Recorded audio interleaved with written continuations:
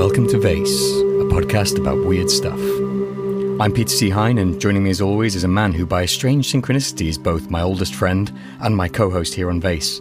He's as mysterious as the freezing tendrils of coastal night fog which roll in from the endless ocean and reach beneath your calm and collected exterior to chill the very marrow of your bones.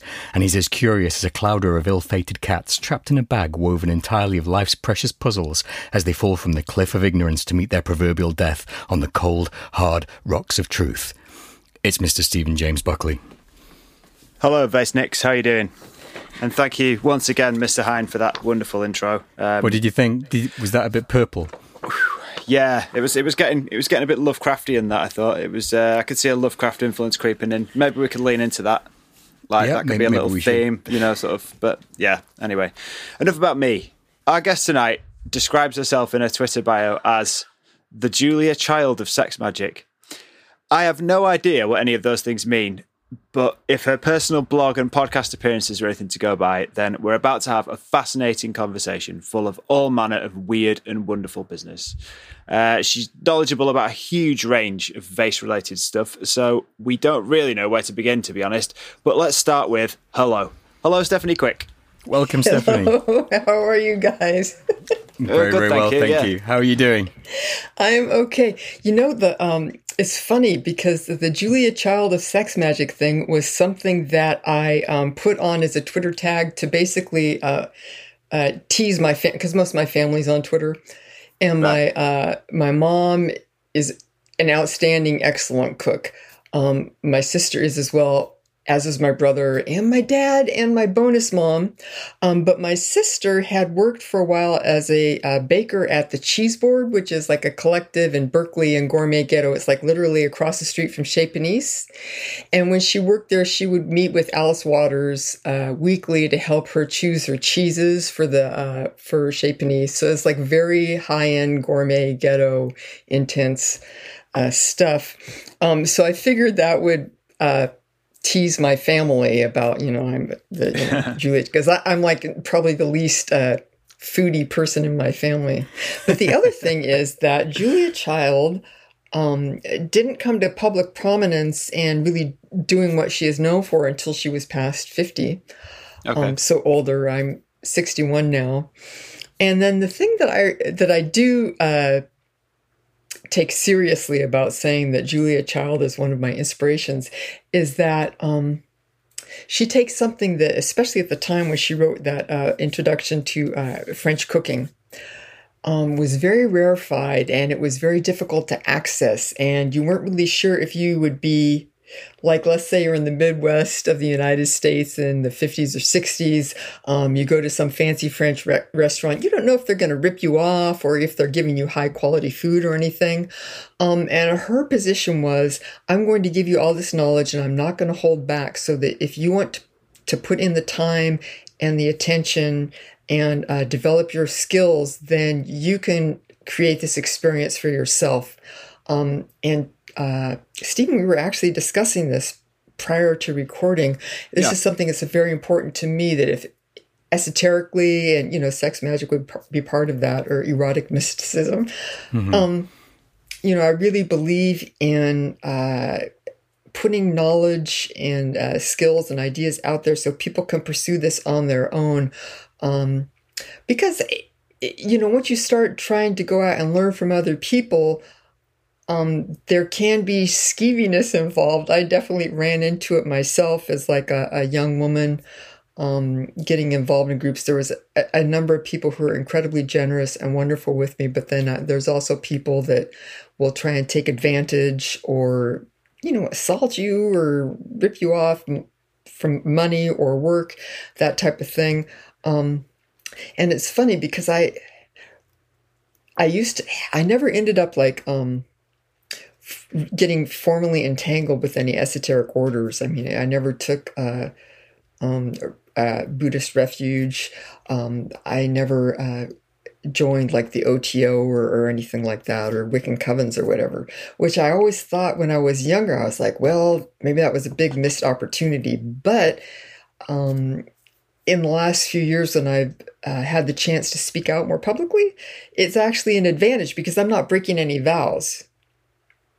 because even if you think, well, this people really need to know this, but, there's that whole kind of ethical issue of, do I really want to be blowing stuff? And I don't want to like blow anyone's privacy or anything, but, I'm not bound to not say certain things because of promises I made or vows I took. So I can basically shoot my mouth off.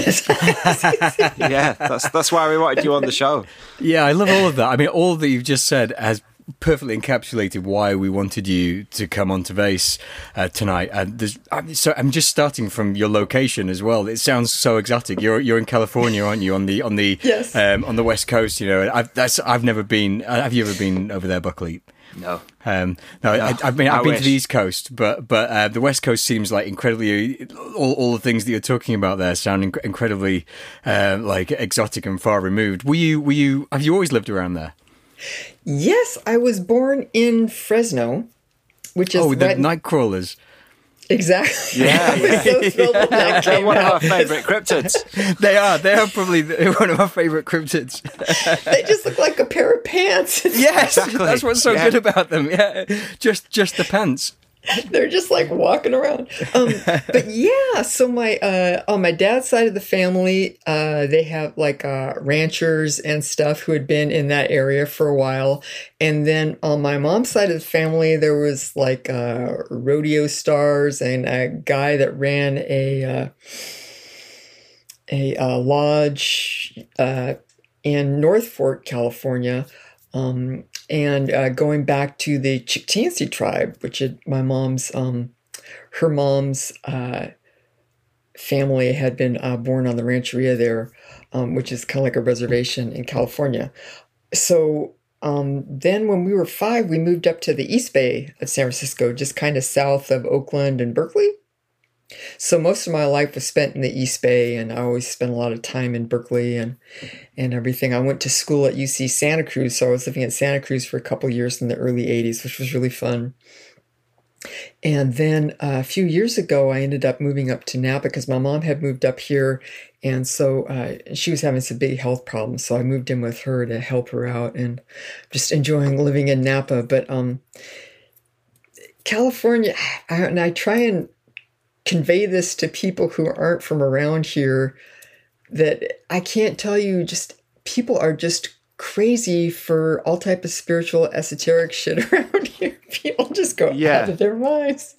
I mean, I've heard it described as like a spiritual marketplace or something like that, where people kind of pick and choose kind of which things that they want to do and things like that.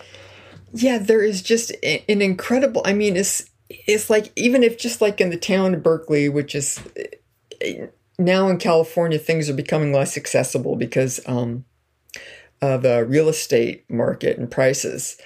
But still, you could just go into Berkeley, which is not like a huge town. And it's not like, well, are you going to study Buddhism? It's like, well, which particular branch of Zen Buddhism?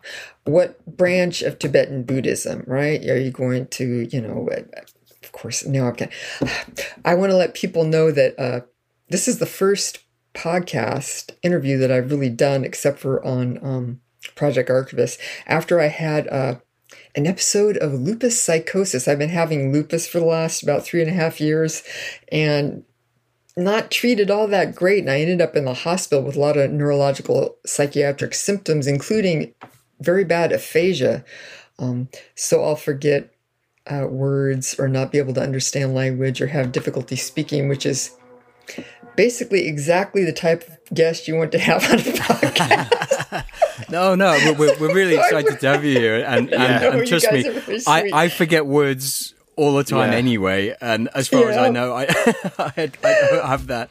So no, we really appreciate you coming on as well. Thank you. No, I appreciate people bearing with me, but because of course right now I can't remember any of the branches of Tibetan Buddhism, but yeah, so it's like really intense, and then people are making up their own approaches, spiritual things. They're channeling, they're combining their own, they might have like a type of physical yoga that they've decided to combine with their channeling the Archangel Michael or something like that. You'll see a lot of big established groups. You'll see a lot of small people meeting like in storefronts or just in private homes and coming up with their own material that they're dealing with, which is how I learned a lot of things. So it's, a marketplace kind of undersells it. And that, you just run across people.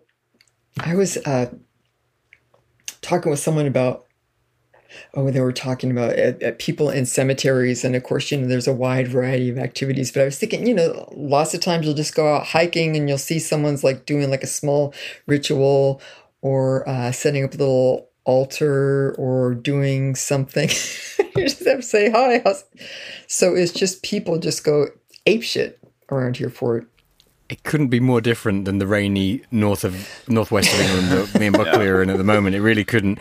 And given all of this sort of incredible range of spiritual choices that you're presented with, how did you first find your way into this sort of weird stuff, the spiritual stuff or the paranormal stuff or anything like that? Well, I mean, I was always interested in weird stuff from the time I was small. I was interested in a lot of things. The first book that I really remember is there's a book called Strangely Enough. I've forgotten the author's name, but it's kind of like a Fortean book for kids. It has a bunch of like about 2 or 3 page write-ups about the Jersey Devils footprints that showed up that one night. Phantom airplanes or out-of-place airplanes, folklore, flying saucer sightings, ghosts. And it really got me interested in the consciousness angle, too, to just see, why did some people seem to kind of have like a fascination, or it seemed like their consciousness kind of was a little bit different when they were seeing certain things. And then, well, the big push for me to get interested in esoteric practices as opposed to just weird paranormal stuff was when I was about 15, I got very ill, and it was probably an autoimmune situation, but I missed almost all of my junior year of high school, and they never figured out could really give me a good diagnosis, but I was able to recuperate, but I still had a lot of problems. And then when I was 21, I ended up getting really ill again, ended up in the hospital and had a big near-death experience when my doctor did this one procedure that gives you a lot of lidocaine to try and calm down your bronchi, because I was just have this, it's kind of like an asthma bronchitis type of thing that wouldn't slow down. And so I was in convulsions for 20 minutes. And the thing about that was that I ended up meeting these beings, and I was in kind of like the classic bardo or void, which is scare the pants off of you because it's like nothing that you can hold on to, and it's very overwhelming. But at the same time, there's just so much, this emptiness is also overwhelming. Anyway, and I could sense these beings that were making themselves very, very obviously present, but they weren't taking me over or anything. They were like, okay, we're here if you want, we can help. But also, it wasn't any type of imposition or anything. So I just said yes, and then I just got this huge amount of teachings and kind of plugged into this consciousness. And so they gave me some specific practices that I started working with. And then about 7 years later, I know exactly it was 7 years later because my boyfriend at the time took me to an exhibit of Tibetan Buddhist art in San Francisco for my birthday. And I saw this one tanka, and it was a dark tanka of Palden Lamo, and I was like, this doesn't look anything like what I saw in that experience, but it's about the exact same thing, and that got me interested in Tibetan Buddhism. But and it's interesting because I I'm able to know the date of that show and actually the date that I went, because there was the monks were making a sand mandala. And a woman came in and she was having a mental health crisis, and she started yelling, and she kicked at the mandala. So it was kind of a big deal. It was in the papers and everything. And a guy from the museum helped me find an article about that incident. And I was like, yeah, I actually was there on my birthday, which is kind of fun because, of course, synchronicities are another thing of mine, that it was there on my birthday when I found this. But I had that practice of 7 years to, work with these beings, work with what they taught me, and see what I thought of it, good or bad. Are you happy to talk a bit about your near-death experience? I nearly died at the same age, around the same age. Oh, wow. I was 16, but I didn't have the classic near-death experience. I don't know how. It's difficult to tell, isn't it? Because there's no real grade as to how close to death you are. Like I was in a coma for about 5 days. Oh boy! And that's close enough. Yeah, it was close enough for me. But during that time, it was just blank space. There was nothing. So I remember sort of passing out, and then I remember waking up 5 days later. There was nothing in between. But on the morning before, when I was quite ill, I had meningitis, so I was quite ill. I woke up in the middle of the night, and I was really like I'd been vomiting blood, and I was quite a mess at that point, and I suddenly felt a lot better. And in the darkness of my room, in my bedroom, at my childhood home, a load of people came into my room, and I recognised some of them as relatives who died, and I recognised some of them as relatives who were alive, and some of them I didn't recognise at all. And they all sat round my bed, and I seem to remember them kind of talking to me, but I don't remember what they said. And then I kind of passed out again, and then I woke up again a bit later, and it was all gone, and I felt better. And then like obviously a few hours later, I kind of like passed out and didn't wake up again for a few days. But that bit has stayed with me, even though there was none of the classic bright light or the usual things that you would associate with it. That part where a lot of my ancestors had come to sit around my bed has really stuck with me. Was yours more kind of like a classic near-death experience? Classic as in what you would read about in the books, or how did yours go down? No, I love... this is another one of my passions, which is... I don't want to sound too incendiary. No, go ahead. I'm very excited to get academics looking at these type of experiences. And it can be very valuable for people to look at these experiences and to systematize them and come up with these models that we can put on these experiences. But here's the problem. It took me, I don't know, probably the at least 5 years to figure out that what I had was a near-death experience, because there was so much emphasis on, the bright light, getting sent back, blah, blah, blah, blah, blah, blah. Then finally, I read a book by someone called PMH Atwater. I read a few of her books, and I suggest them to people because you have people that are outliers, or you have this kind of idea that... these certain elements and systematizing experiences in a certain way makes an aesthetic or academic sense to certain groups of people, but it leaves out a lot of people who are then like you.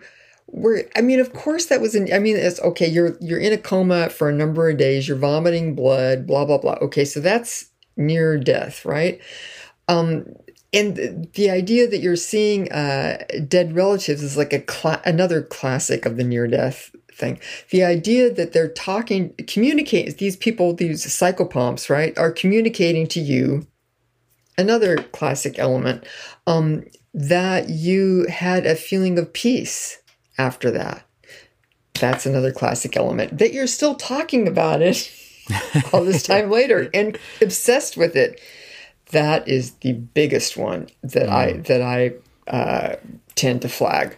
That took a while though for me, I think, because yes. I spent probably 10 years after that just drinking for a long time. There was no. I feel almost as if in a way I kind of missed something which could have benefited me a lot because of I was raised Catholic, and it was a very scary experience for me where a lot of those things that I'd seen I shouldn't have seen, and I was actually given my last rites, the Catholic rites, extreme-unction, when I was in my hospital bed, and I don't think they really expected me at that point to come back. And so coming back from that also made me feel a bit weird within, how these ideas of these Catholic ideas and so on. I hadn't seen the Blessed Virgin Mary or anything like that. I'd just seen nothingness, and that kind of thing didn't sit right with me for a long time. And it wasn't really till I got into my 30s. So that happened to me when I was 16. It wasn't really till I got into my 30s that I started to properly process that.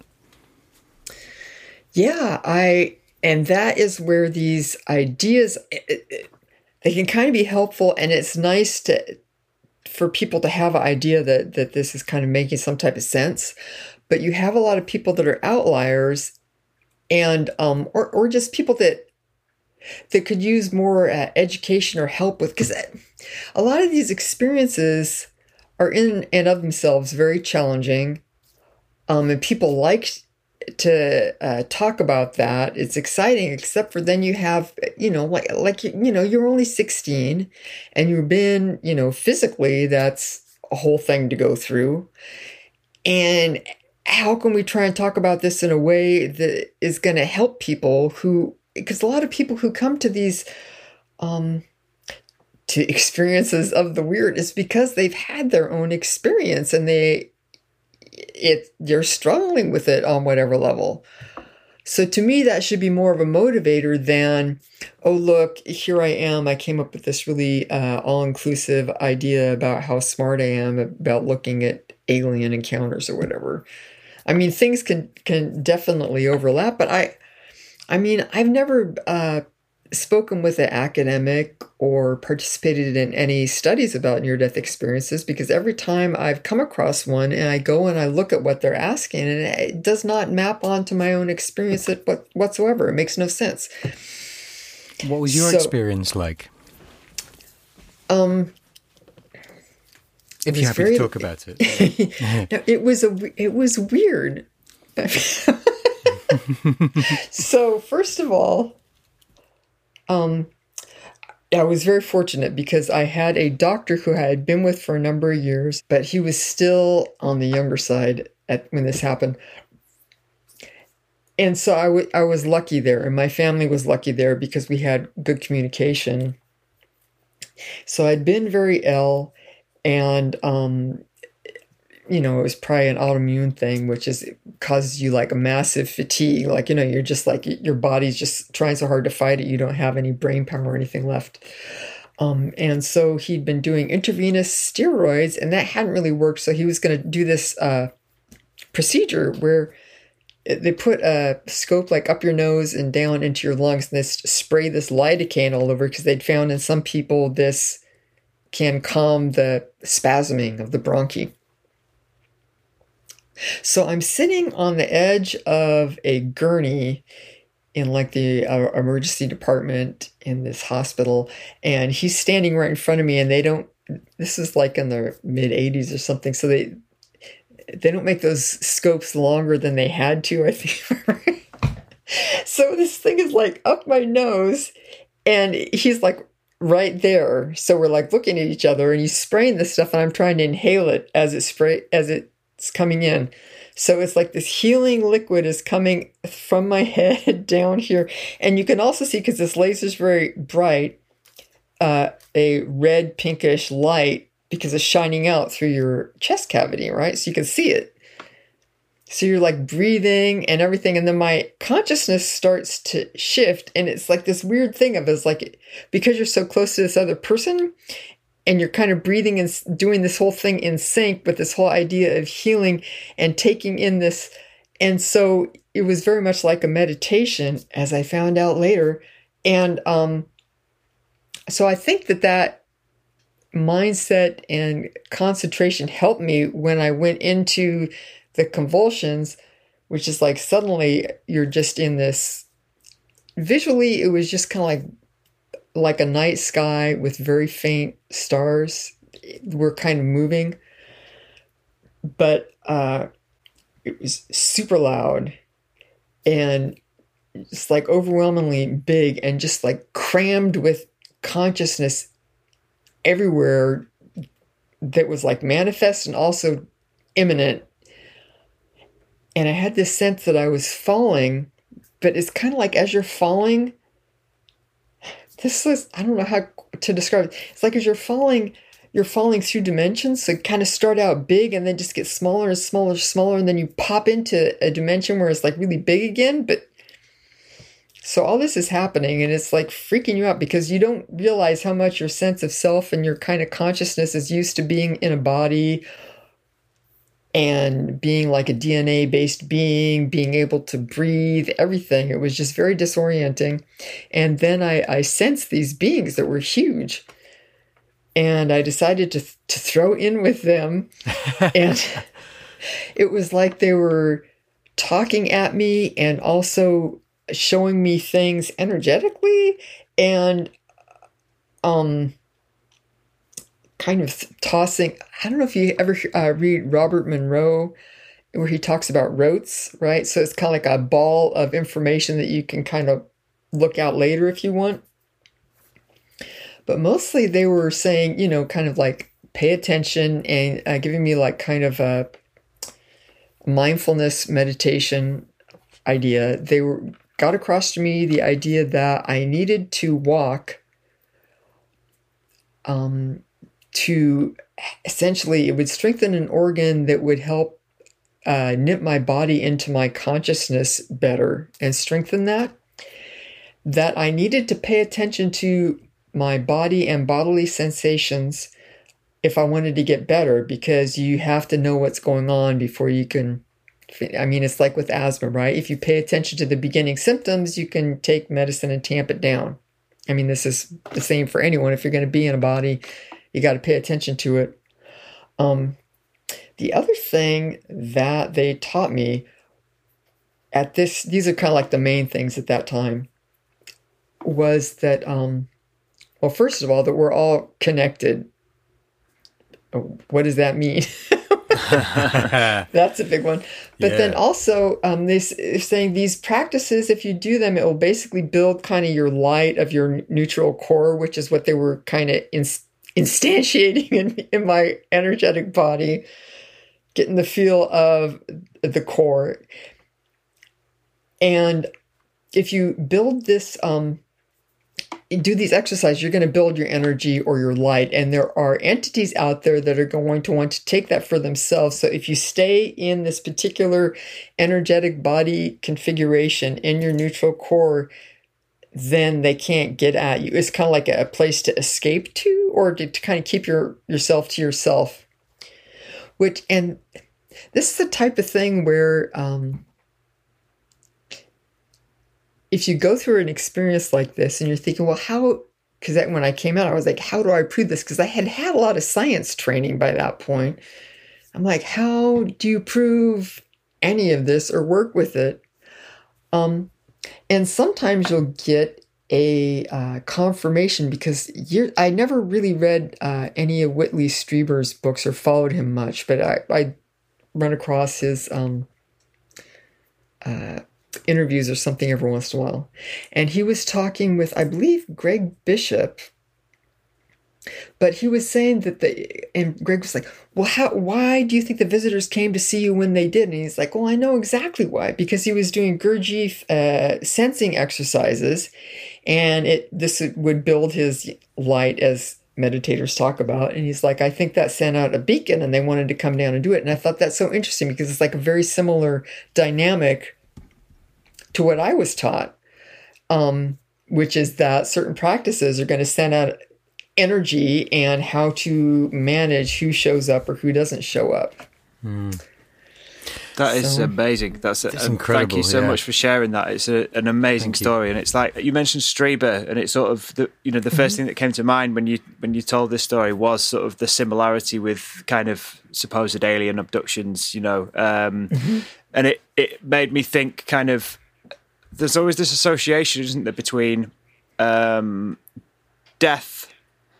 and space consciousness. and space, and like that they seem to be like somehow intertwined. And then this idea that sort of, I guess I'm just thinking aloud here, by the way, that so say if like UFOs, the things that people think of as UFOs, the things that people see in the sky, the association with space coming from these experiences that people have with entities that aren't necessarily from space, but it's like there's always that connection with space, isn't there? And it's just like, once you get in with like the kind of meditation side of it as well, there's something there to unpick, but I'm not the man to do it. But no, I just wondered, like, did you have any thoughts about the kind of space connection? Because you described it as falling through, almost like falling through stars and falling through space. And then, do you think there's anything in that? Do you think it's just like an archetypal image or something? I don't know.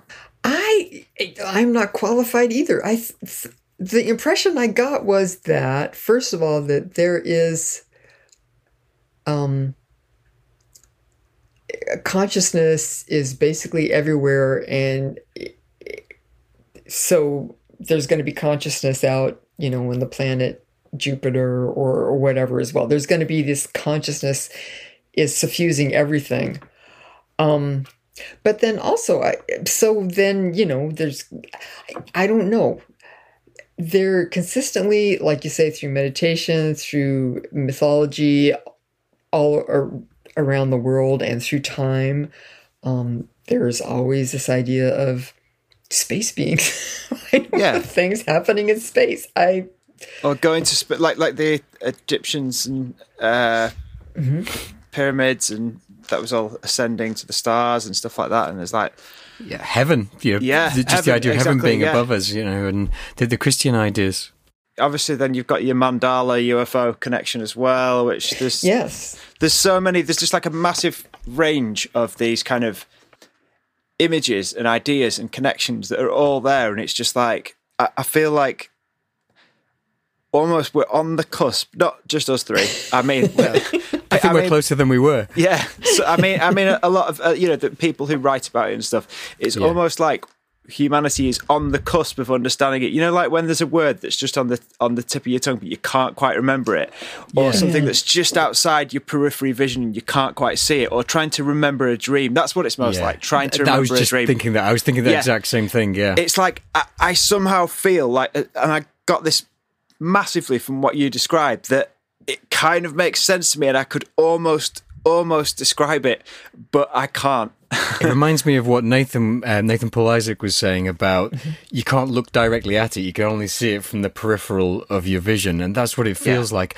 The whole thing that you were saying about there being consciousness throughout the universe really appeals to me, because I just have this idea, and I've been noodling around with it in my head about the universe having a tendency towards consciousness. You know how when people talk about life on Earth and they say, the circumstances for life are very rare, and then the circumstances that could have led to the evolution of conscious beings is very rare. Well, it might be that the form of life that we have here on Earth is very rare, but what if the actual tendency towards consciousness is much more common?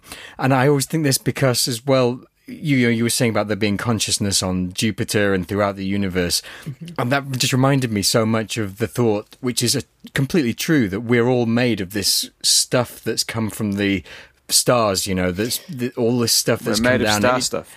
Exactly, and I really love that idea. Whenever I feel down, I think about that. That the bits that make me have been flying through space for light years and light years. But that is what made me think. That some of this stuff will become conscious.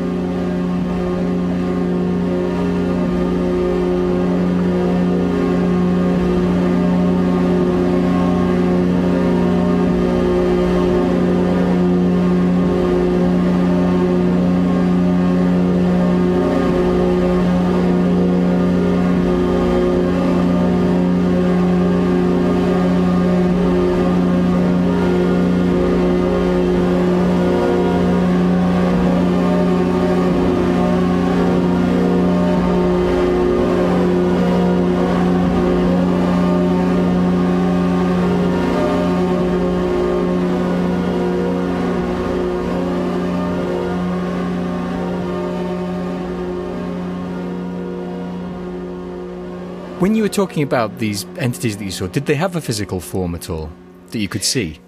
No. Later on, I ended up studying with Rinpoche, who lived in Kensington. He had a Tibetan Buddhist meditation center, and I lived there for, I don't know, a few years, and studied with him. And then also his girlfriend, Judith Skinner, taught me an incredible amount. But yes, when I was describing that to him, he said it sounded like the Tathagatas, which is kind of like a spiritual FBI or something. I like this idea. Yeah. How does that work? The Mulder and Scully of the spiritual plane. It's kind of like basically, well, kind of like Alan Greenfield was talking about the whole idea of like the Black Lodge and the White Lodge. Yeah. Kind of like the idea that you have certain spiritual entities that are out there, and they're kind of looking out for people that are in trouble, or the people that can kind of help advance their spiritual ideas or values more. And so that, I feel kind of uncomfortable claiming that, but, we knew each other for years. So he would know better than, other people. But to me, yeah, they came across as like very, very big, like, 2 or 3 Empire State Buildings together big. Wow, okay. I was thinking like 9 feet, 10 feet, but we're talking, okay. Which would also be big, yeah.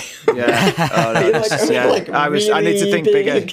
Yeah, you see, English, we're used to things being quite a lot smaller. In America, you've got all these, we're not as advanced. Your skyscraper-sized entities. Yeah. Well, that's one of the things that was shocking about it, because it's like I had no idea any of this could go on, and I was like, okay. So it was a bit of a shock. It's quite interesting that you didn't see, like, the archetypal grey image or the Blessed Virgin Mary or whatever, like, which makes it, in my view, cooler. It was very abstract, and you just, however it comes at you is how it's going to come. It seems like yours was a lot more useful than mine, because they actually gave you teachings and that kind of thing. Did you find, once you'd recovered and you were well enough to process some of these ideas that had been transmitted to you, what became of that?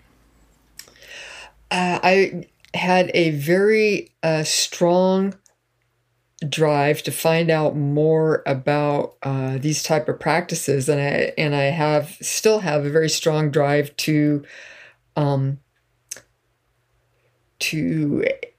help, just help people who may be in a similar situation of life being up in the air, or having these kind of odd, strange experiences that you are having trouble grappling with.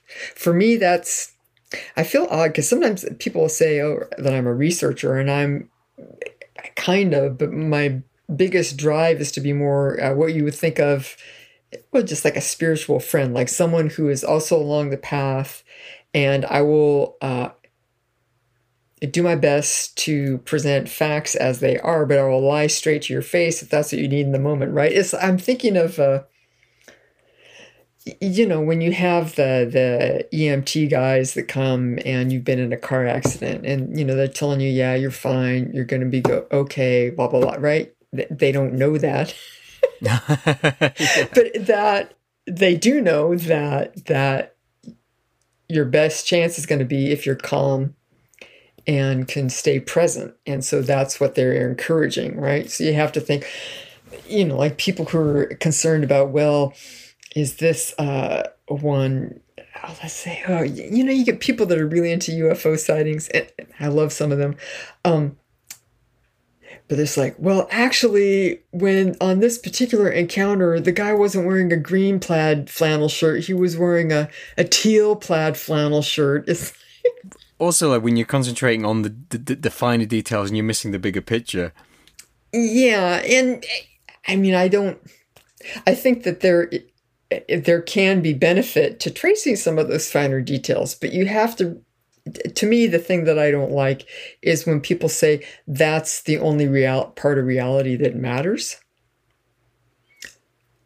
Because there are other aspects to me, like, someone's like emotional, ontological stability can also be important. And it's important to address that aspect of the phenomena as well, I think. So, did that near-death experience that you had then in your early 20s, did that lead to a magical or spiritual practice? Yeah, I mean, I started grappling with those practices and, pursuing them.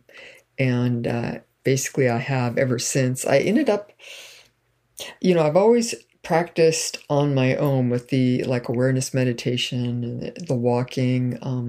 When I was in high school, we had a yoga teacher, and so I always did certain, just like physical yoga and savasana. Mm-hmm.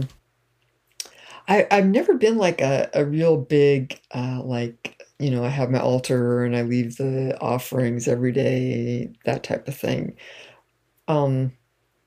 And then when I was in my,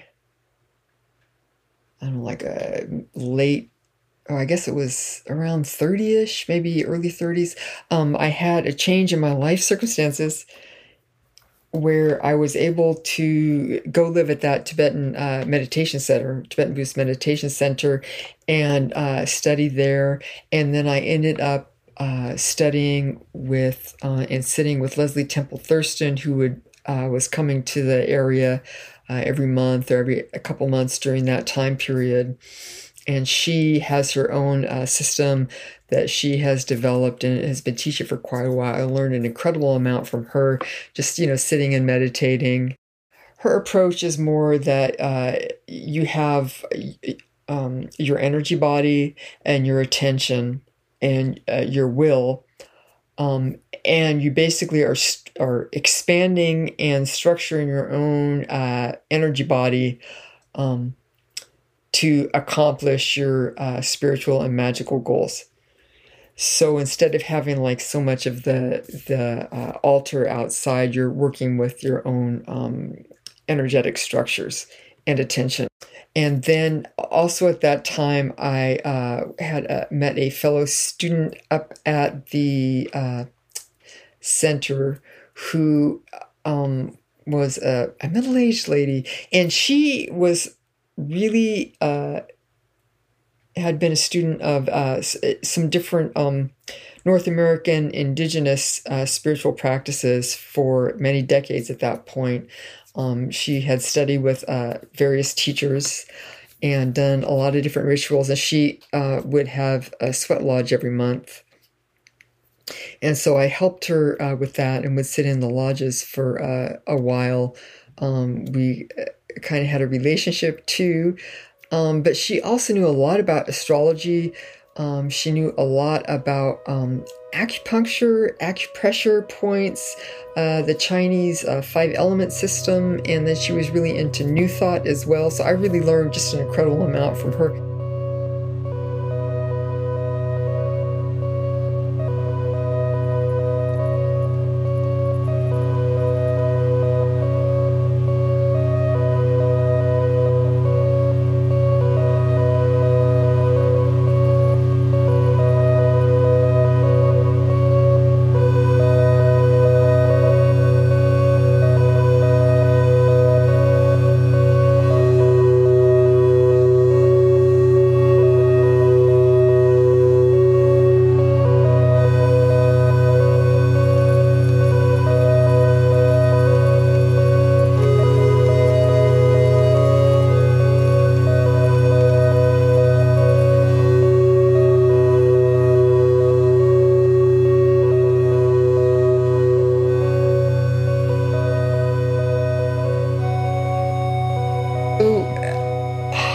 Talking with Anthony 9 on Twitter today about this, the idea that you can kind of have times when you're just practicing on your own for a number of years, and then you get into contact with some other people and practice with them, with different systems that they've come from, and see, what holds true, what you need to reevaluate, then regroup again.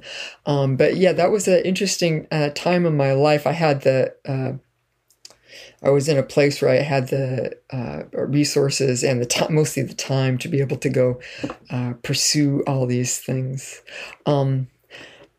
Yeah, and then I don't know, probably about the better part of 20 years ago, I really got interested in synchronicities, and I'm still pursuing that quite a bit because, again, I think it's really important for people to connect with their own experiences, because it's very easy to be glamored by gurus or, UFO people or whoever who's like, oh, I have this inside knowledge, just give me $25.95 and it can also be yours. Yeah. Or if you're practicing with people in person, there is the possibility of, sexual abuse, financial abuse, getting isolated from your family and friends, having your life become unbalanced, that type of thing. So I forget what the name of the book was. I'd never been able to track it down. It was just this book on synchronicities. And this guy was saying synchronicities are great because they tend to pop up around all the other classical paranormal events, UFOs, hauntings, poltergeists, so on. But they're real easy to get going if you just pay attention to the idea of synchronicities and any synchronicities that pop up. You can get your own to pop up. And then you can think about your own experience that way. I thought, what? That would be kind of cool. Because a lot of the problems that you have, even just investigating something like UFOs or ghosts, is like, well, it's hard to have them pop up, right? They tend to occur spontaneously. So I thought, well, synchronicities would be something that people could study on their own, and it's not maybe as challenging as like a full-on, full-body apparition in the dead of night coming at you. It would kind of ease people into like a weird experience. So I've got more interest these days. That's where a lot more of my focus lies, is having my colleague AP Strange is on Twitter, and we have a lot of fun. We both have also an interest in humor in the paranormal, but we had done a show on Our Strange Skies with Rob, who is Jim, about Sam the Sandown Clown. Oh yeah, it's a good episode. It's another one of our favorite beings as well. It's so just weird. But Matt, we're kind of not too far into the show where Matt just kind of like busts out. He's like, okay, I'm trying to open the clown portal and y'all are going to have like clown-based synchronicities. Yeah. And then we managed to do it. So this whole idea that you can kind of create like an experience or an object or work of art or podcast that is going to be supercharged, where people who want that energy can get those synchronicities going on their own, so they can start to look into their own experiences and know that they have that ability themselves. Say if there were a couple of people who had a podcast who wanted to do something like that, what advice would you give them if they were, say, two middle-aged men from England, perhaps? Or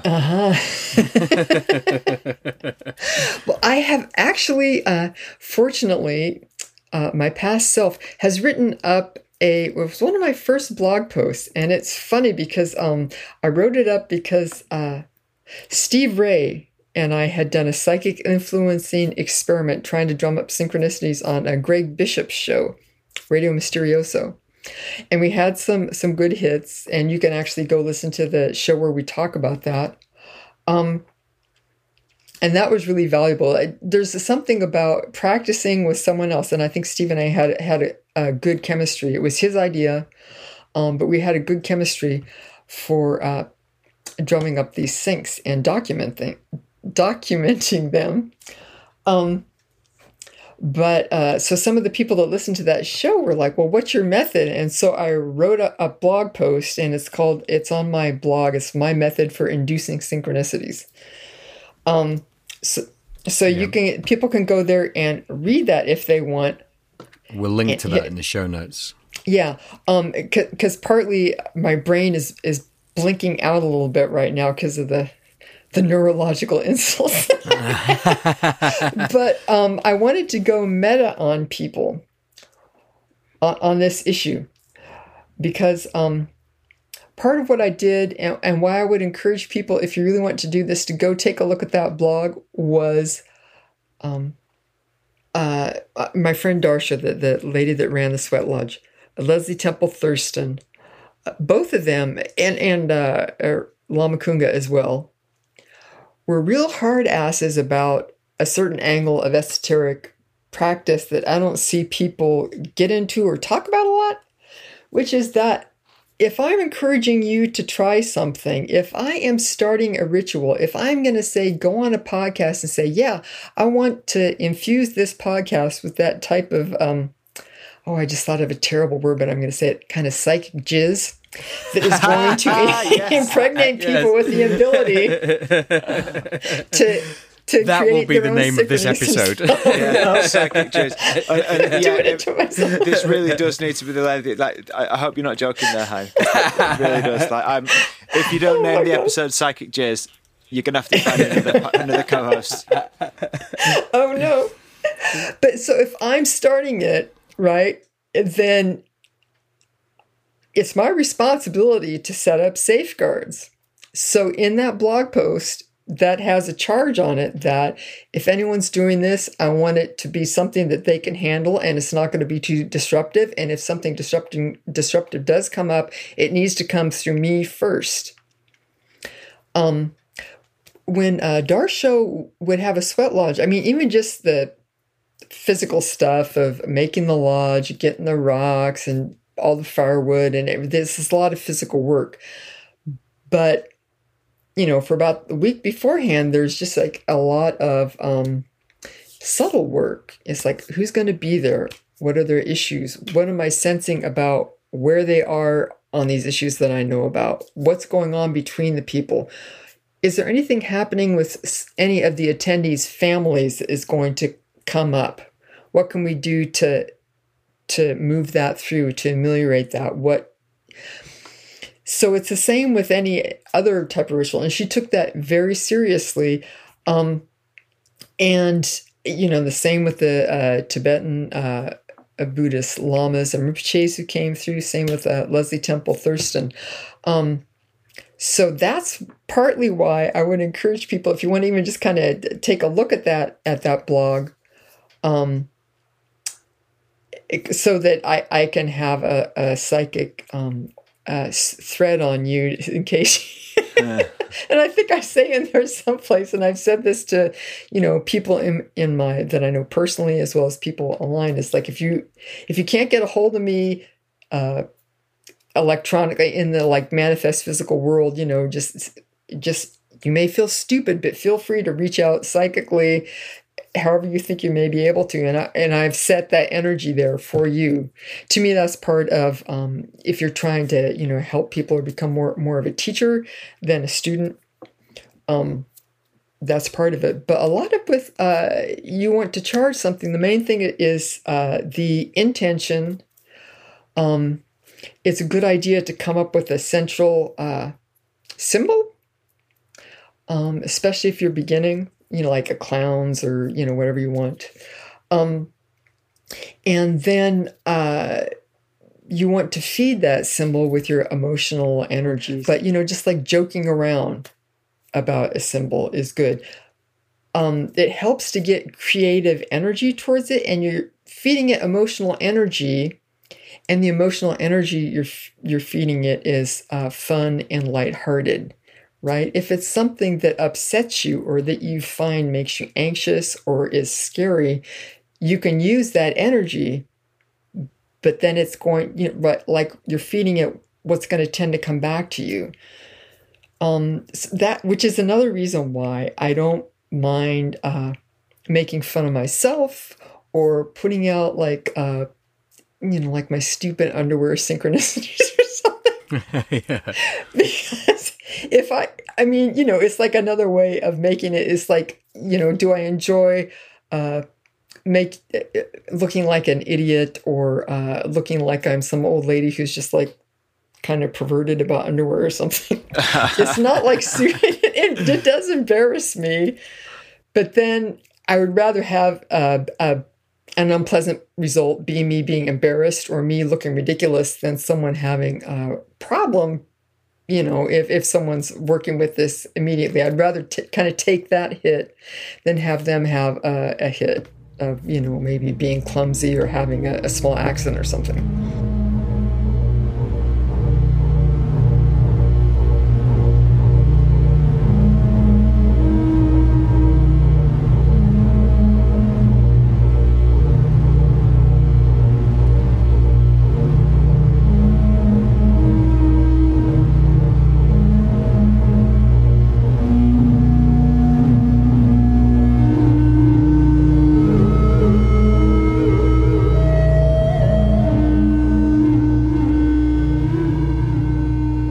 Thinking about synchronicities like this, when we recently spoke to Doug Batchelor from the What Magic Is This podcast, and that was a lot of fun, but one of the things that I didn't expect, because he's a ceremonial, well, he doesn't call himself ceremonial magician, but he comes from that tradition, he's very performative. A lot of his rituals are quite baroque. He does a lot of, they're quite lengthy rituals, and he goes to quite a lot of effort with them, and it's really, really interesting to find out about that stuff.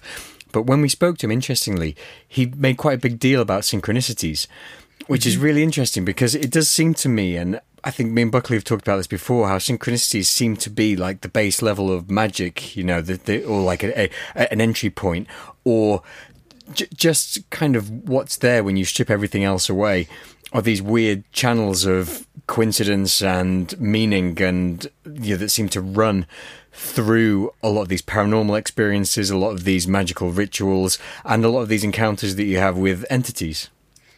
Mm-hmm. It's just this idea that meaning and symbolism becomes heightened. And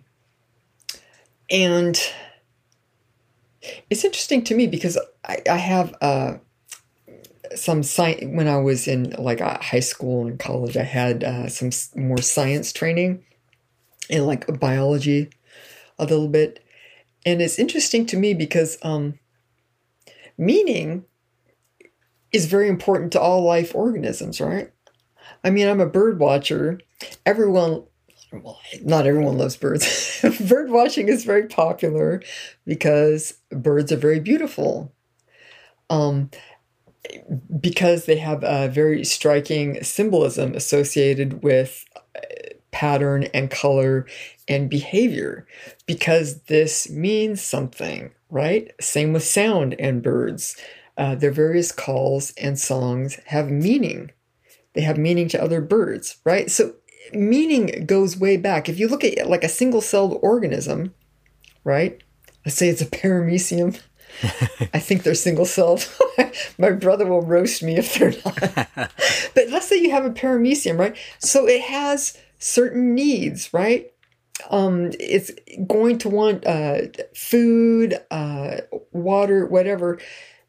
So it's going to have input from different areas on different parts of the cell, right? It's going to get different input. Let's say that this tastes like food over here or something. I don't know how they experience the world on one side and not on the other, right? The difference between, hey, there's food over here, there's not like a food molecule over here. The difference between those two bits of information is the meaning, because it's telling that paramecium you want to go towards the food, and there's more food input over on this side, right? Does that make sense? The difference between information and meaning? Or like if you have a plant and it wants to grow towards the light, right? It has leaves that are getting different amounts of photons kicking off on different parts of the leaves. So the difference between that, the pattern that it makes, is the meaning for the plant, so that it knows which way it wants to go, if it wants to go towards the light. Now we have a plant having a near-death experience. Go towards life. Yeah, maybe that can be the next question. Do plants have near-death experience? It's I think like with a lot of stuff, like, you know, in my I always use this phrase, in my limited understanding of magic and in ufology, it always seems to come back to the symbols. It always seems to come back to you know, you're working with symbols, and it's kind of what symbols work for you almost. It's a really important point, and it's funny because you were talking about intuition earlier, and I think that at a certain point, the reason that magicians and I believe UFOs tend to work through symbols is it becomes a way to organize your consciousness and your energetic body, your cell bodies. At certain points of working, you'll realize that you can just have, you know, that like the felt sensation of an emotion. If you kind of rarefy that into like even a subtler experience that goes beyond the body and is more about how your attention goes. I don't know how to explain this, but the past several years is I've always liked to lie down of an afternoon and put a blindfold on and start meditating a little bit. And I've become more adept at just kind of like tuning in on the consciousness level. It's a feeling of, you know, old timey radios, broadcast radios, where you go through the various frequencies, and it's a lot more like that. But I think that a lot of people can have that experience. If you look at the Robert Monroe Gateway training, he uses that kind of metaphor in a very similar type of experience. But I've noticed that there's certain entities or intelligences that I work with that you can just kind of tune into their frequency. And are you saying that that's a method that you can use to help to develop your intuition? I think that there's probably going to be an overlap there. I think partly intuition comes down to being able to access the pattern-making part of your brain. And this is, again, where symbols and working with symbols can be helpful because they come through in many ways. You find in, for example, traditional groups of ceremonial magicians, right? You'll have like let's say a hot pink dodecahedron, right? And that's going to be your key to access certain, let's say, astral rooms or astral areas that are created and maintained by that group.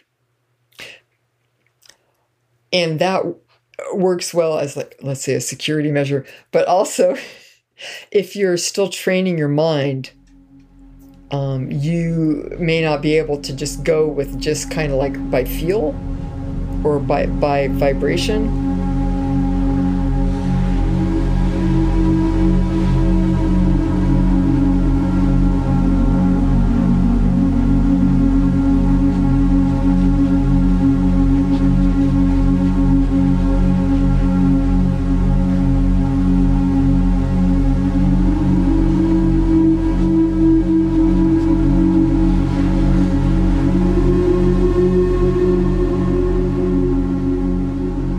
Share something with you. I don't think I've ever talked about this on the podcast, but when I was in my early 30s, I went, I didn't have a lot of money at that time, but when I could afford it, I went to this kind of meditation group. And it was just a few quid, and you'd go in and you'd basically sit down, and one guy would take you through guided meditation. Then you'd have a more free meditation. One time, just this one time in all the time that I went, we got to the free meditation part, and as I was just meditating, at the time I was meditating quite a lot, so I did manage to clear my mind. So it was almost like kind of darkness, but not quite darkness. Just space. And suddenly there was this thing in front of me, And the best way I can describe it is that it was like a glowing orange 16-bit pineapple. Just the orange bit, just in front of me, very clumsily rendered as if it was an old-fashioned computer game. Mm-hmm. And I kind of oriented myself towards it, and it came towards me. And as my presence, rather than my body, met this 16-bit pineapple, I just got this wave of absolute peace and almost like euphoric bliss running through me. And it lasted seconds, maybe possibly as long as 30, but time wasn't really, I couldn't really tell you how long it was. But I've kind of been looking for that 16-bit pineapple ever since, because that was the only time I've encountered it. It's the only time that I've touched upon that feeling, but never in that concentrated pure form. But what you were saying about the hot pink decahedron, that almost related. There must have been some, I wonder if it was maybe a chakra, maybe it was a crystal. I don't know, but I have no idea what that was. It was an artifact from this one meditation that I've never been able to find again, but it was just so beautiful. That whole experience was so peaceful and blissful and amazing. So about how many years ago was that in human years? So see, even just talking about it, you got my sense of time thrown off. So that was I would have been maybe 32 or 33, so maybe 8 years ago-ish. Yeah. That it's a mystery. I think that you had that sense of bliss and that it presented itself in a way that would be easily recognizable, and that you're still interested into this. I have found that there are certain experiences that can take quite a while, like a decade or two or more, to unfold or to develop again. So I would say keep the faith, but also one thing that Leslie Temple Thurston would talk about is the idea of when you have a really numinous experience, to write it down or record it, for example, as you have now. It's a way of bringing that energy into the consensus reality and the manifest world. And so when you go back to that, you are reliving that experience, but also feeding, like we were talking about before, synchronicities, you're feeding into that experience. So even, for example, talking about it on this show and then having your podcast go out there, you don't know if you'll, one thing could be someone, you hear from someone who's had that same experience or seen that similar entity. So you don't know, but there's, I think that there is something to keeping certain experiences private, and sometimes you just don't even really know how to try and convey it. Yeah. But there is also something to be said for knitting your numinous experiences into consensus material reality, and to speaking publicly about them can be a way of activating them. Right. And I would say 8 years isn't that long of a time. See, this is why I'm always saying, this is why they're always telling monks and everything are always praying for long life, because a lot of these, I don't know if it's just me, where it takes me a long time to get anywhere. But some of these processes can take really quite a long time to unfold. So, and just when you think that, you've kind of stabilized in your practice and you're kind of, okay, this is, I guess this is what it is. It's pretty intense, but I've kind of got the hang of it. And then something that you never even imagined can bust forward. But it sounds like there was a connection, a real connection made there. So yeah, that's really interesting what you were saying about how all these things can coalesce over time, because what I'm finding as we do Vayse, and we were talking to Doug about this at the beginning of season 2, about how because I think he sees his podcast as a magical working, and I'm on the same thought pattern with Vayse. You know, I think that Vayse is becoming for me more of a magical working, and I'm finding experiences that I've had all the way back from when I was 8 years old are coalescing and making more sense as we do this.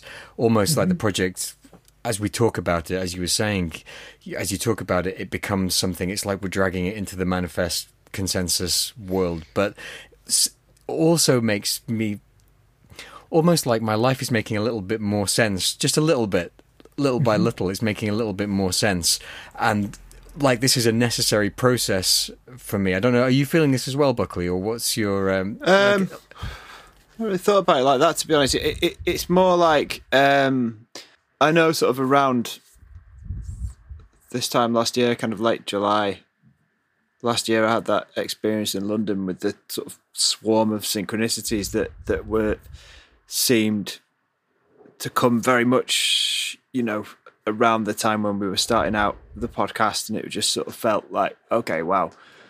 Steph won't know this, but we met when we were 10 years old, ghost hunting together, you know. So we're talking 32 years ago, 31, 32 years ago, and was our meeting, you know, just so we could do this? I don't know. Yeah. You know, it's something to think about, isn't it? You know, sort of if you take it back, you know, that far. I mean, it's certainly the most progress I've made over a short space of time, because what's it been, about a year now that we've been doing it? Yeah. The most progress I've made in making sense of my life and how my place in the universe, if you want to use a really grand and overblown term for it. But that is kind of what it feels like. It feels like we're poking and prodding and trying to find out how it works, and speaking to people like you who have all this knowledge, and every little thing, like just some of the stuff that you've been talking about to us tonight has been really fortuitous, in that there's certain projects that we're hoping to work on that you've spoken to directly without even knowing about it. Yeah, absolutely. Which is really, really interesting. I think really interesting. We shared a knowing look at that point, didn't we? Yeah, we tried to. And then another one about a minute later when she said something else that was related, and we were like, we know, yeah, she knows. We've been extraordinarily lucky to speak to so many knowledgeable and wise people, because every little bit, again, I was thinking about this earlier, every person that we've spoken to, we've learned something from, something that we can probably apply to some of these ideas and projects, and also apply to Vayse going forward, which is a nice feeling. It feels like there's, whether it's a single purpose or not, it feels like there's a flow that we're stepping into, which is, you know, connected us to you, to you know, Nathan, to Sequoia, to Alan Greenfield, to all these people that we've spoken to. It seems like it's almost like a network of people that we speak to, who, and it's but even though everyone is slightly different in what they bring to the table, we're all working together towards a similar goal, which I suppose, if it had to have a description, it would be perhaps a similar goal to the entities which spoke to you, Steph, in terms of its expanding consciousness. It's sort of making people see things outside of consensus reality. It's making people question things, and it's kind of brain change, isn't it? It's mind expansion. It's that kind of thing. And although we're only a very small part of it, and there's podcasts out there that have been going on for longer and have a far bigger reach, that are doing far, you know, probably having far more of an impact than we are. It's nice to think, and I suppose that the way I see it is that on some small level, we're part of a bigger thing. And it's sort of nice to be part of it, really. It's nice to think that there are people, and we've seen it on quite a small level, like I say, but we've seen it where we think that there's people who've come to us and basically said, yeah, you've I don't want to say changed my life, but you've given me a lot to think about, and you've made me buy a bunch of books and think differently and stuff like that. And there's a few people like that. And I suppose, as someone who's been doing this for a long while, Steph, you'll know this, like there's probably hundreds of people that you've had that effect on. So it's like we're all part of just this same thing of like just spreading the weird word. Is that how you see your role now? Because you were talking about coming to more prominence in slightly later life, as you was talking about Julia Childs earlier. And you'd said to me when we were talking, had some fantastic conversations by message, and you'd said to us about teaching, and you'd said to avoid teachers who make sweeping, mysterious statements. You want people who'll talk straight to you. Is that something that you find to be very important to what you do? Yes, I think, everyone has to find their own path. But the one thing that I felt was lacking when you two were just talking about your own project is that, you are friends. And it's very apparent in your show. And that's a lot of the charm of it. And that's a lot of what I think attracts people to it, and that can get lost is it, there needs to be some heart in all this, right? Definitely. Yeah. And it's like, how can we treat other people well, as we're going through all these weird experiences and trying to figure out life and get, more conscious about things. That to me, that's always been, what motivates it is to, to try and help other people, even if it's just to, make someone laugh or something, because life can be hard. We need to have things that inspire us and to be able to joke around to get through it, because, especially the last few years, it's been rough. So, yeah, I forgot what your question was. Oh, sweeping statements. Sweeping statements.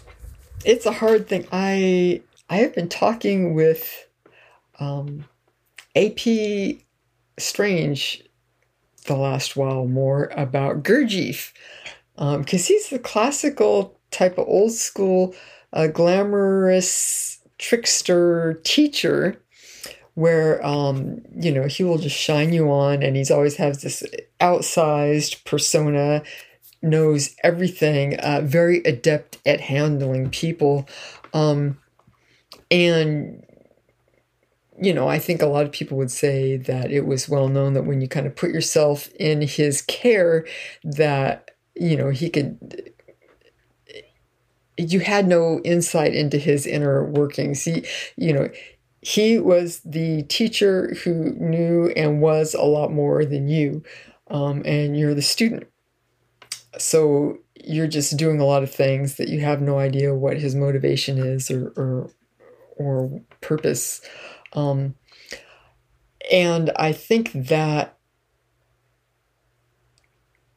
those type of teachers can be incredibly influential. I mean, look at Gurdjieff. He's influenced, a number of people, even just like in the musical pop culture of music and art.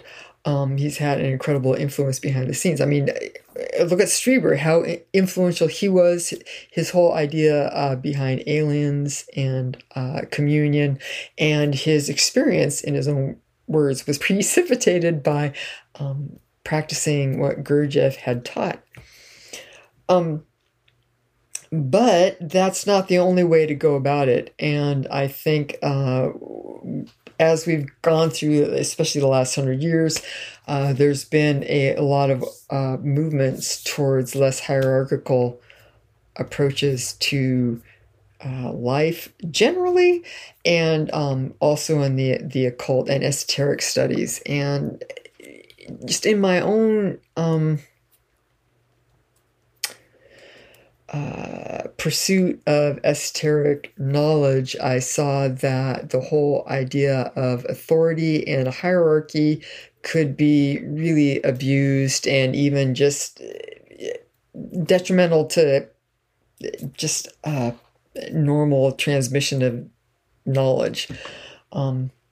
So, and it's interesting you were talking about Alan Greenfield earlier, because one of my earlier podcast hosting forays, Rojan of Project Archivist and I spoke to Alan Greenfield about his own experiences in sex magic.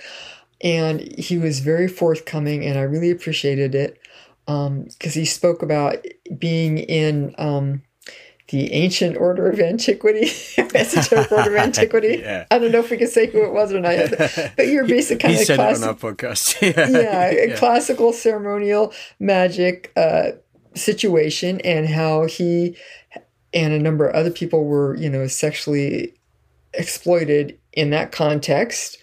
And then when he pursued erotic mysticism and sex magic on his own with, his girlfriend at the time or partner of the times in a straight across, collaborative, more equal setting, that he had much more profound experiences and much more striking results. Also, it was actually kind of fun, which I think sometimes people forget about sex magic. And so I was very happy to do that show with him. And again, that's another instance where we had a very blatant, is not quite the word, but above board, agreed upon idea that our intention was to get this knowledge out there so people could avoid exploitive situations, and then they could also pursue experiences and rituals, skills that would benefit them, and they could grow and have positive experiences, and have that heartfelt and honest connection. As well, and not feeling like you have to put yourself in some kind of scary, risky situation with someone who's kind of grossing you out just to try and get some type of initiation. More the idea of I'm all into like self-initiation in a lot of these areas. So, yeah, I've just been listening to a podcast about Castaneda, so a lot of that kind of. Oh, yeah. Yeah. Because I still see people sometimes today who are just like kind of unquestioning about, oh, wow, look at Castaneda. And there is a huge glamour there. Yeah. Even just I love the art on his original paperbacks. Yeah. It's incredible. He could tell the stories are phenomenal. But you can see as well that in his stories and his philosophy from the very beginning, he has this whole ideas that where he ended up as he did, which is, he's in this kind of, he ran a death cult. The women who were closest to him at the end of his life have, I guess one of them has been found, her body's been found, and the other ones have disappeared and never been seen of again. So it's important to deconstruct some of this glamour and ideas. Even his whole idea about Don Juan could just kind of go up to, and Gurdjieff would do this similarly. And sometimes it will happen that, even us kind of lower beings can pull this type of thing off, where you go up and you see someone and you're able to really radically change their consciousness through subtle means. He would, Don Juan in the Castaneda books would like strike you at a certain angle and put you into an altered state of consciousness. People will slip people a Mickey, but you can do this to other people. Should you do it to someone, right? Well, absolutely not. That's the question. Yeah, I'm very new to Castaneda. I just listened to this long podcast series about him. So it's about 10 episodes or something. We can link to it in the show notes. But it seems to me like it's one of those situations where he wasn't a very nice man at all. But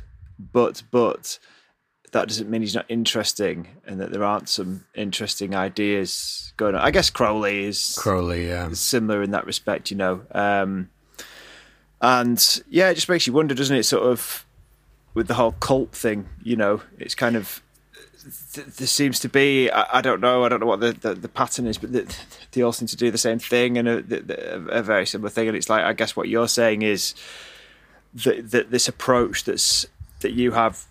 And the sort of thing that you're warning people about is as a protection from that, which is inherently, I think, a good thing to warn people, because we don't want any more Castaneda situations.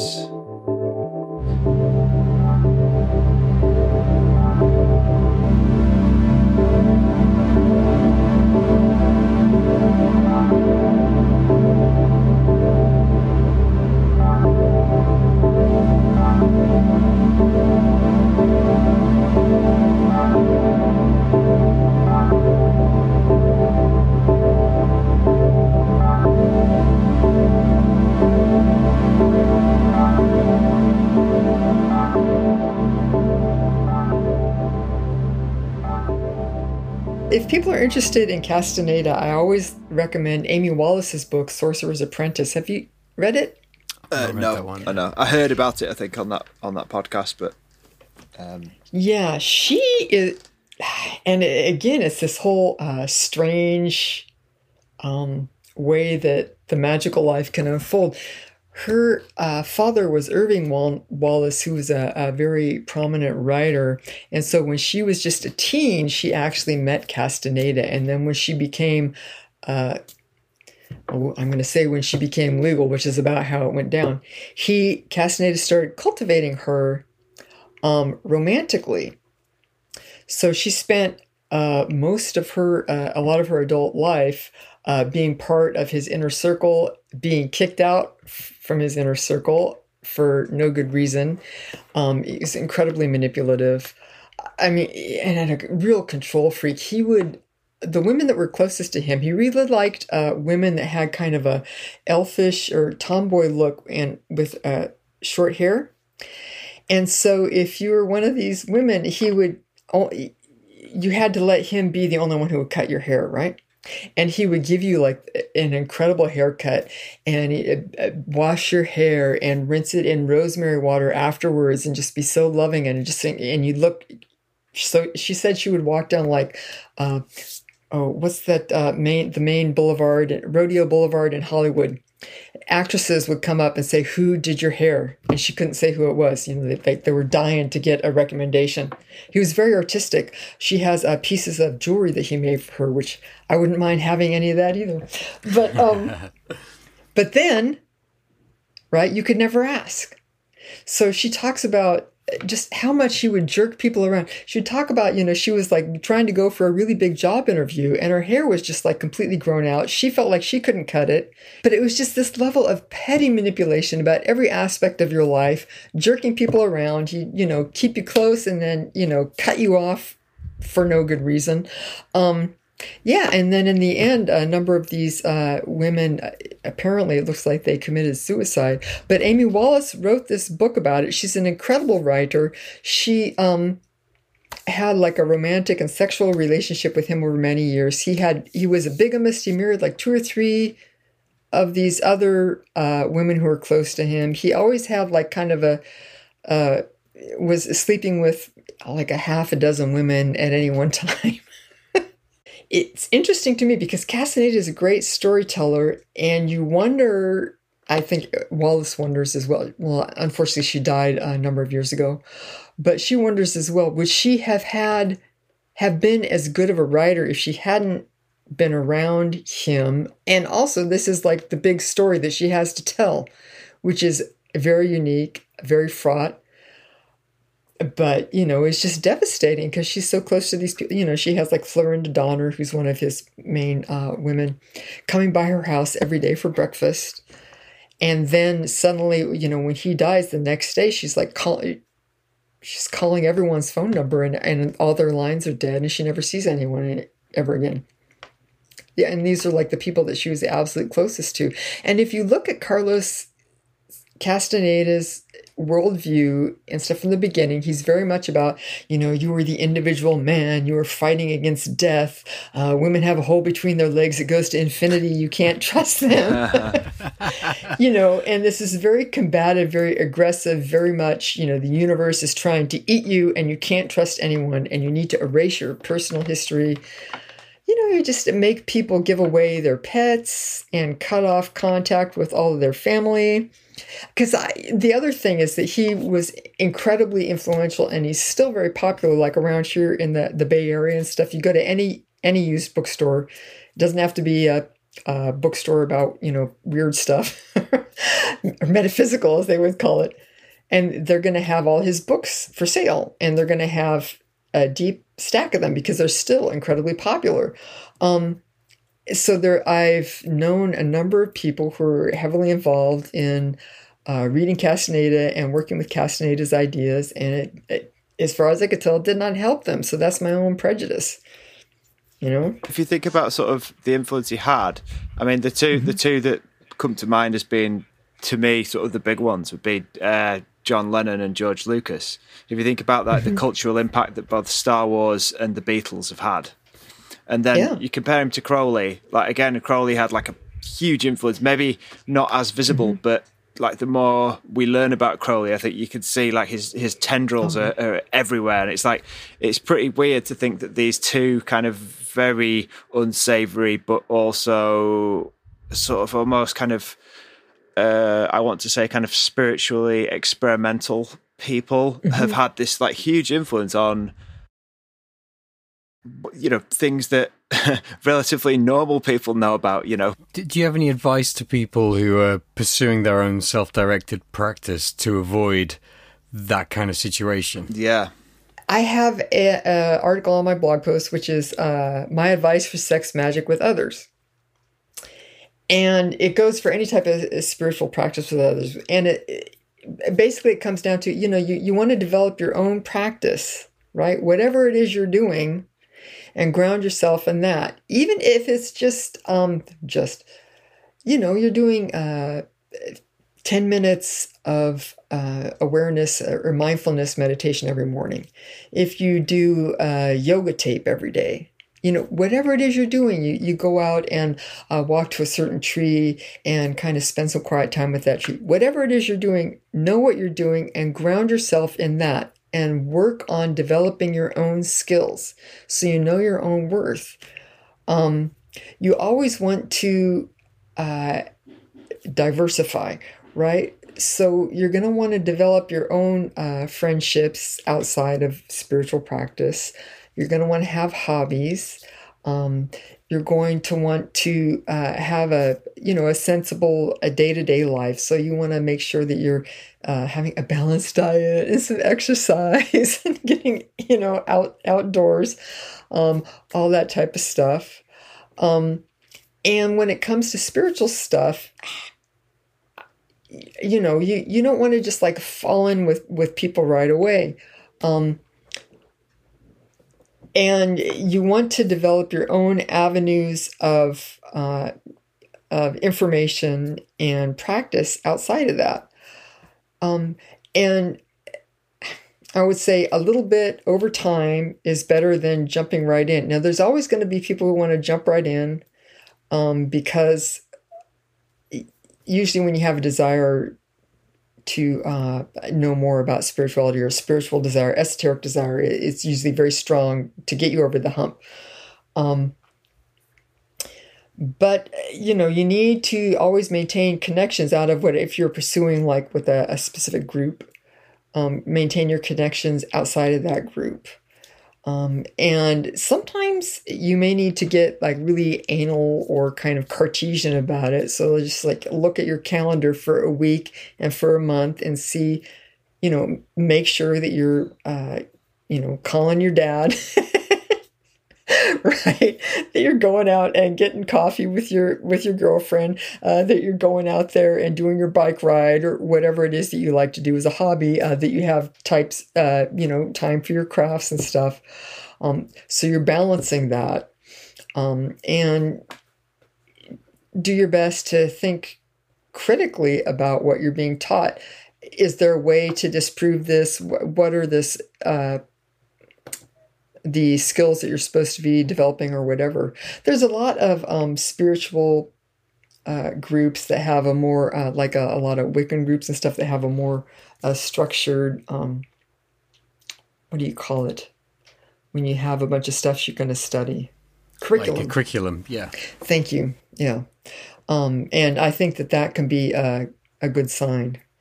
But that is important. It's important to know your worth and to maintain your structured life outside of whatever your spiritual pursuits are. Another thing that I think is valuable, although I don't think it's very nice to think about, but as a safety measure, I bring it up. You need to think about any spiritual group that you are approaching. If you came walking in the door and they were going to exploit you, what are they going to see, right? So do you have money? Do you have professional or academic connections? Do you have like a strong back so you can provide labor? Are you sexy? All of these things, all of the above. Exactly, and more. Your prime target, Buckley. Yeah, well, yeah, as we've seen. Honestly, I've got all of these occult people are coming for me all the time. Banging down your door. Well, why wouldn't they? Exactly. They'd be lucky to get near it. And look at yourself from that angle so you can kind of, guard against that, hopefully. And the people that are that leave you alone and that seem boring are generally going to be people that are a little bit more on the level, as far as wanting a more straight across type of interaction. And I will say also that, obviously if you're going to a group or a person, and they are, giving you meditation instruction or whatever it is, it's only reasonable to help them with expenses and give back to the group. But it's important to make sure that it seems like a reasonable and sensible interaction.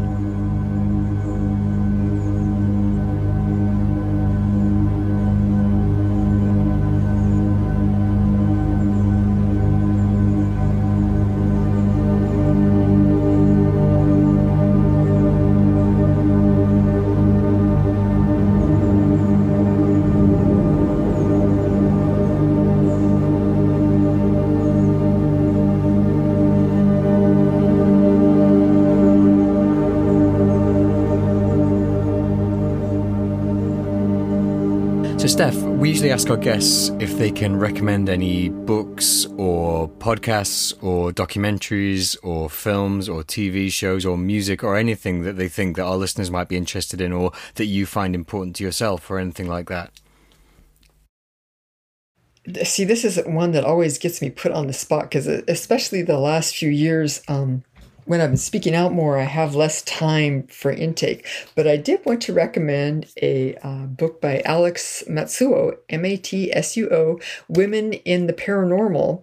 And it's just come out, and she is profiling, I think, about 25 different women who are prominent now or in the past in the paranormal field.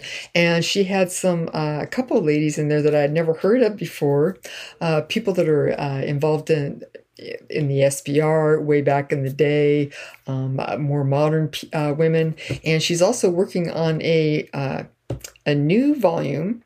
So I'm very excited about that. And she is a lot of fun on her TikTok and various presentations and stuff.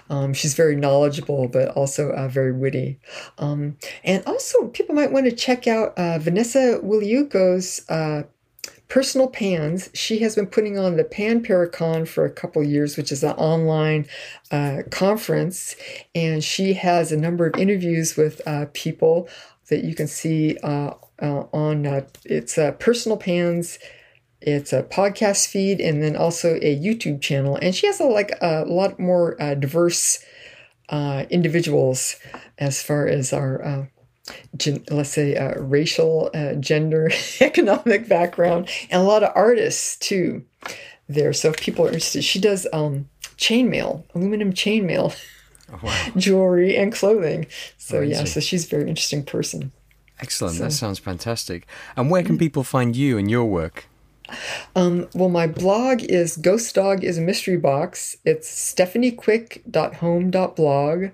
I am also on Facebook and on Twitter, and I think Blue Sky. I don't know, the whole Twitter thing is kind of, who knows where that's going.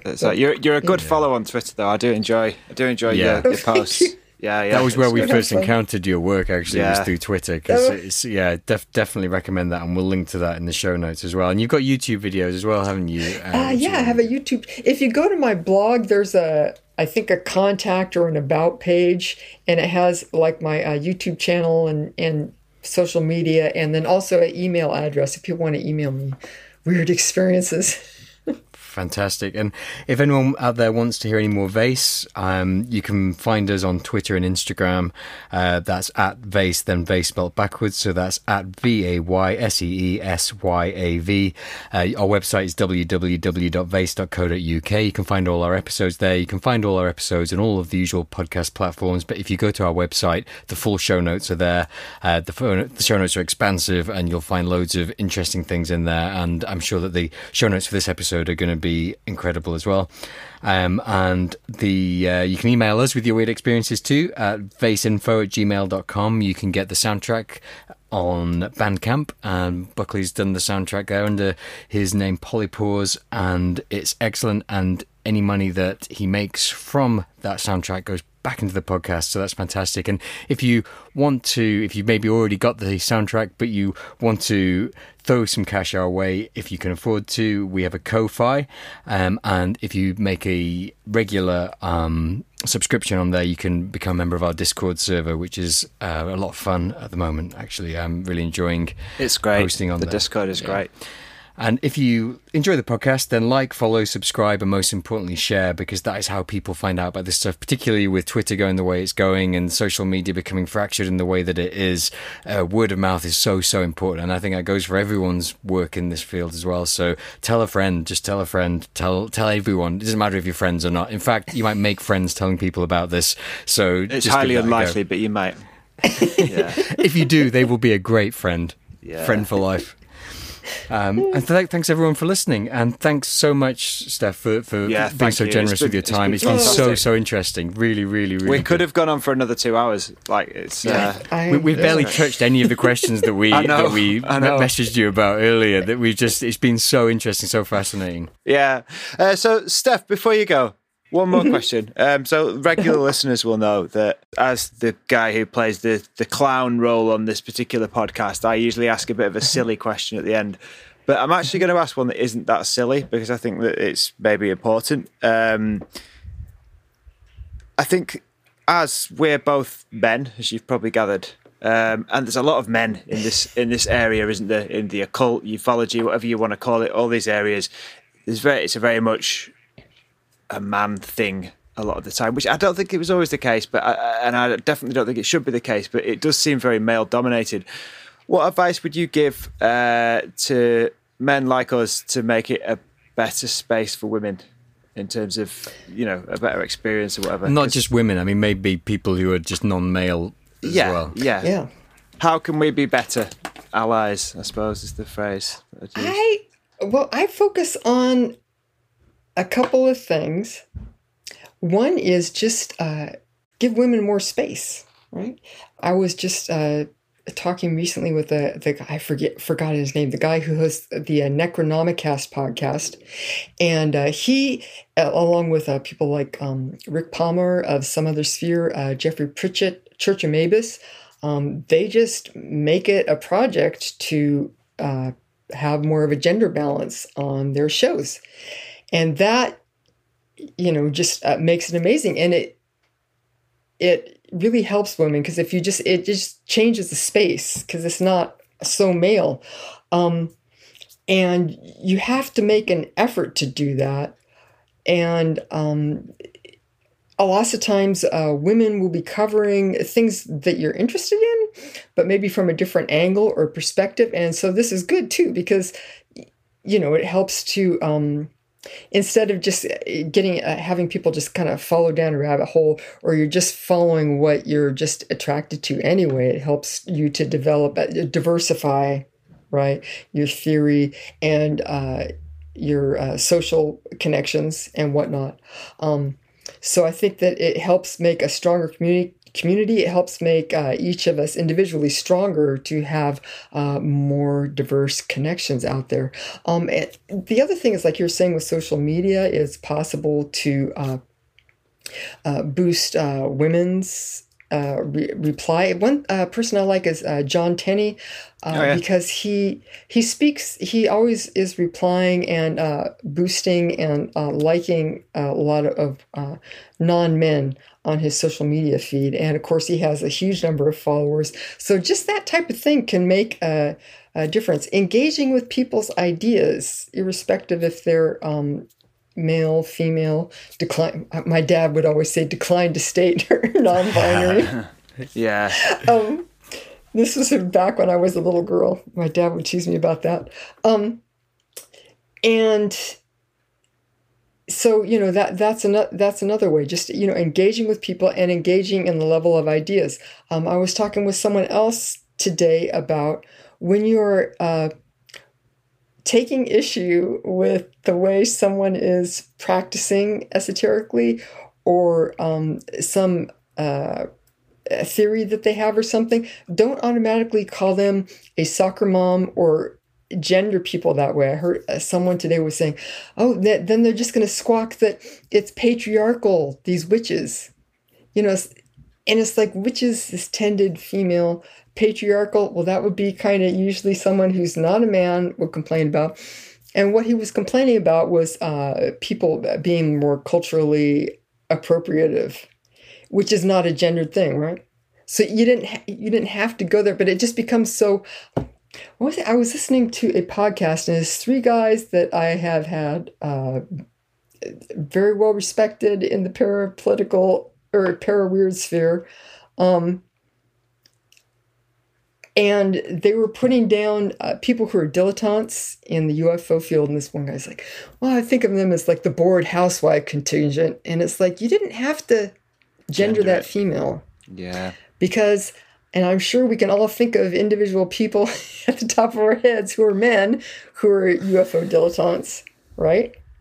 Yeah. But just looking at your language, I like Eric Wargo is great on his blogs. If he has like a what do you see? A person who's imaginary, who's standing in for a person, he'll always gender them as female.